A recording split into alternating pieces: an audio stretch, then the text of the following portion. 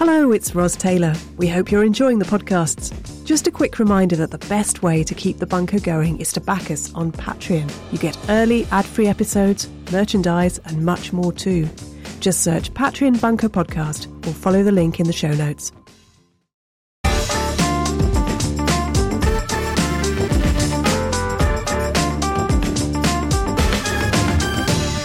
Hello and welcome to The Bunker. I'm Ros Taylor. My guest today was Head of News and Current Affairs at Channel 4 for many years. Now she's President of Murray Edwards College in Cambridge. Dorothy Byrne, welcome to The Bunker. Thank you very much for inviting me to be in your bunker. Your college, Murray Edwards, is one of only 2 colleges in Britain, I think, that still admit only women. Is there any pressure you feel to go co-ed sometimes? We're a women's college for historical reasons, because in the past, women couldn't go to the other colleges. But actually, there are many absolutely contemporary, very strong arguments for having a college for women. We know that in secondary education, women do better if they are at all-girls schools. What's great at Cambridge is that you go out and have all your lectures and your work in the laboratory in a mixed gender environment. You have your terrific social life, but you do your smaller supervisions here in college with other women, and you live in this absolutely beautiful college with the biggest collection of women's art in Europe. That's really fabulous gardens. It's a bit of an oasis, but in terms of learning, the students say, because these supervisions are just 2 students, that doing your supervision, especially in the early years of your time here with another woman, is a really positive experience. Another woman lets you speak. She doesn't talk over you. She listens to you. If you have a difficult problem, you work together on it to solve it. In some subjects across the UK, women are very much in the minority, and women at all universities say it can be very difficult. Nationally, only about 23% of engineering students are women. In computer science, it's 15%. So what students say to me is, when you're in a very small minority in the rest of your teaching, it's just really good to come back here and have that small group teaching with another woman. You said that life for girls or young women is worse than it was 50 years ago. And some people would find that surprising, given that abuse that was tolerated, encouraged even 50 years ago, is pretty much outlawed now, not tolerated. So what has got worse? Well, I actually said it's in many ways got worse, because I think, I was at university 50 years ago. Obviously, many things have got better. I mean, particularly, contraception only became available for a single woman in 1969, and abortion was very, very difficult to get. And those are basic rights, and basic rights at work have massively increased. But I think that there's a difference between having legal rights and having a good and happy life. And when it comes to a good and happy life, we see a reversal of the situation. Very high levels of girls with eating disorders and extraordinary levels of anxiety. One of the most shocking figures is that Everyone's Invited, the campaigning group, found that 60% of girls and young women had been harassed or assaulted in their place of education, not while they were at school or university, but actually in those places. And the level of anxiety, stress and depression among young women is frightening, and it's just going up and up and up. I wanted to ask you about the disappearance and the coverage of it of Nicola Bulley a few weeks ago, who of course disappeared from a riverside in Lancashire. And the way that the media covered that was criticised by Ofcom and criticised by Nicola Bulley's family. Have we got something to learn from this case? Because it speaks a lot, doesn't it, to the way women are perceived and are discussed in the media. Can we learn something from this? Well, I think the first thing we can learn is that I would question very strongly the information that the police released, the alleged information that the police released about Nicola Bulley. I don't know if it's true because Nicola Bulley is dead. God knows how she would feel if she had known that that sort of information was being purveyed about her. ITV and Sky went against a direct request by the family not to be bothered by the media after Nicola Bulley's body was found, and they should not have done that.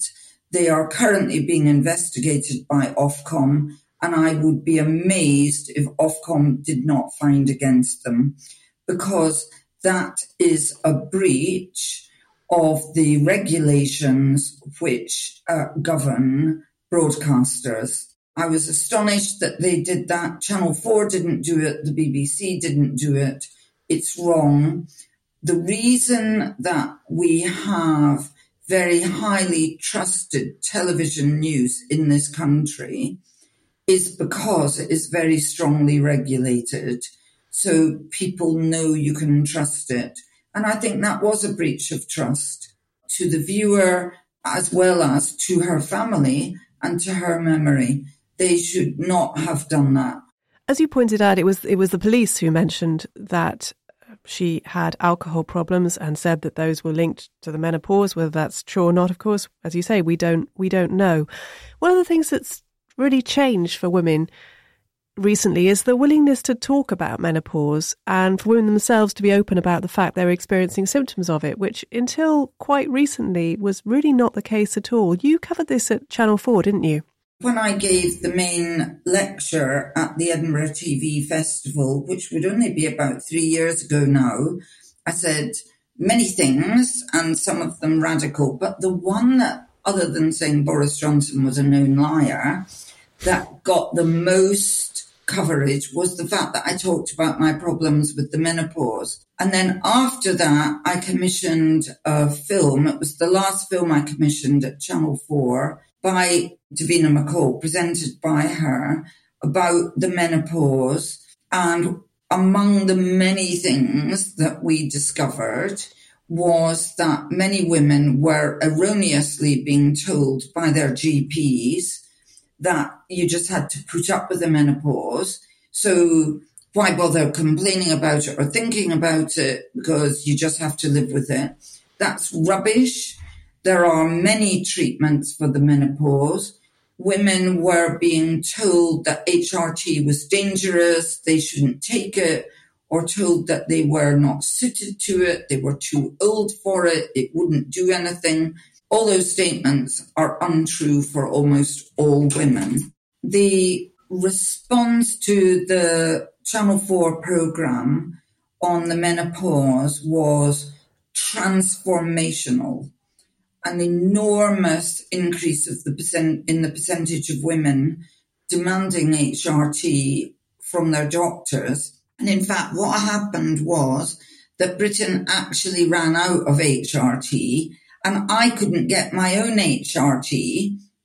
And I thought, who is to blame for the fact that I cannot get my HRT? And then I realized it was me, because I had told women about HRT. A lot of GPs admitted that they had had 30 minutes training in their medical training about the menopause, something that's going to affect directly half of their patients, and indirectly the menopause affects families, friends, employers, fellow employees. So it was extraordinary how little training GPs had. And in that first film that we made, Channel 4 is in the middle of making a third film about the menopause.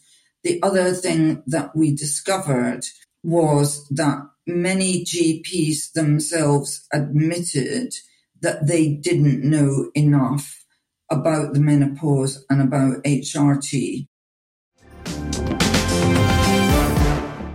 You spent many years at Channel 4 and it recently seems to have escaped from the threat of privatisation that was being held over it by the government.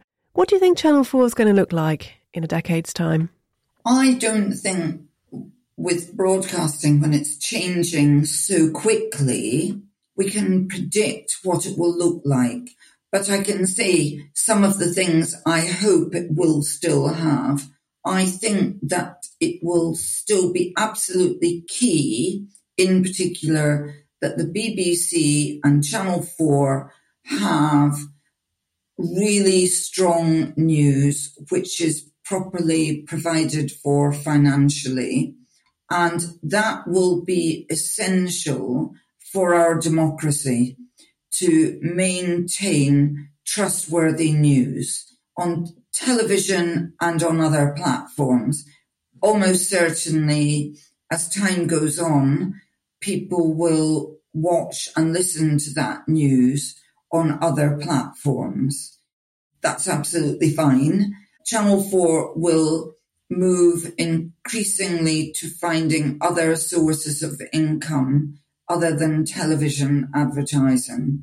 But I think that's the most important thing. And I do think it's important to maintain both the BBC and Channel 4 as public service broadcasters, because they're giving alternative and varied views of what news is to the public.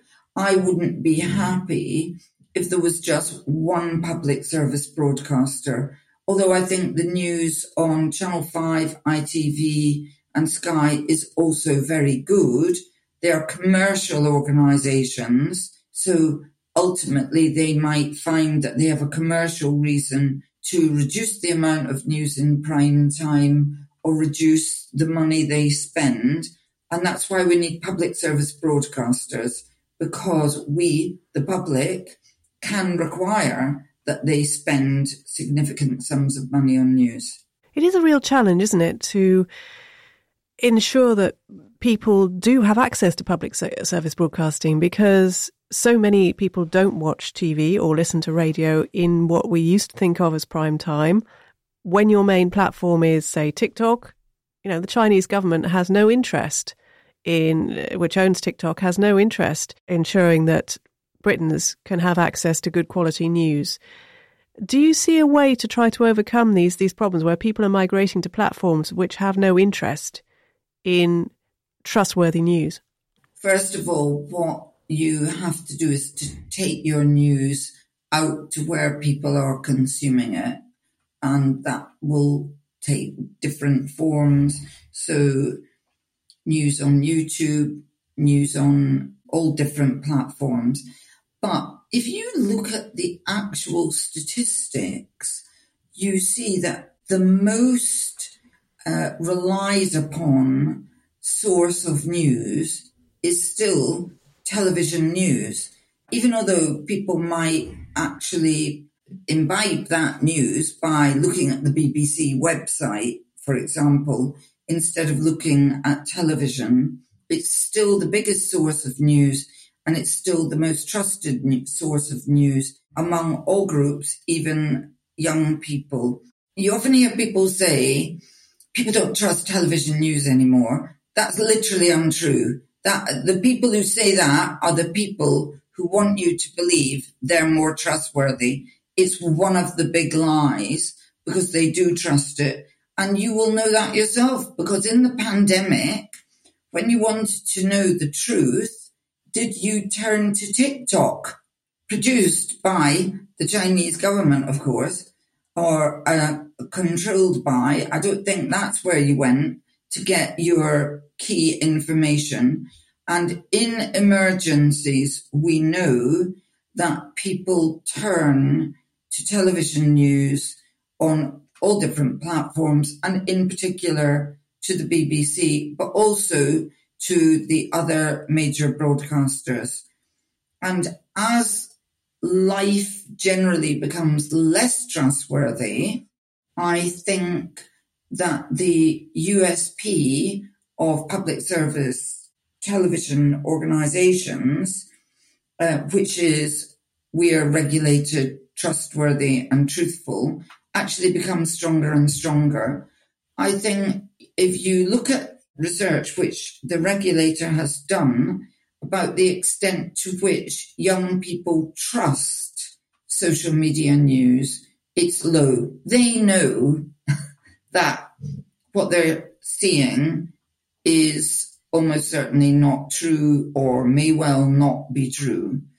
But I do think that there's a particular group or groups in society who are susceptible to falsified news. And that has really grown. And I don't know how we combat it. And I don't think as a society we have thought sufficiently how to combat it. For example, people who believe that there's no such thing as COVID, or it was caused by the government, or that vaccines are going to render you infertile, just telling them that that's rubbish doesn't seem to have an effect. And I think we need to study much more how to help people who are frankly deluded, because there are more and more of them because of social media. Dorothy, thanks so much for joining us. Thank you very much. I'm Ros Taylor. Thanks for listening.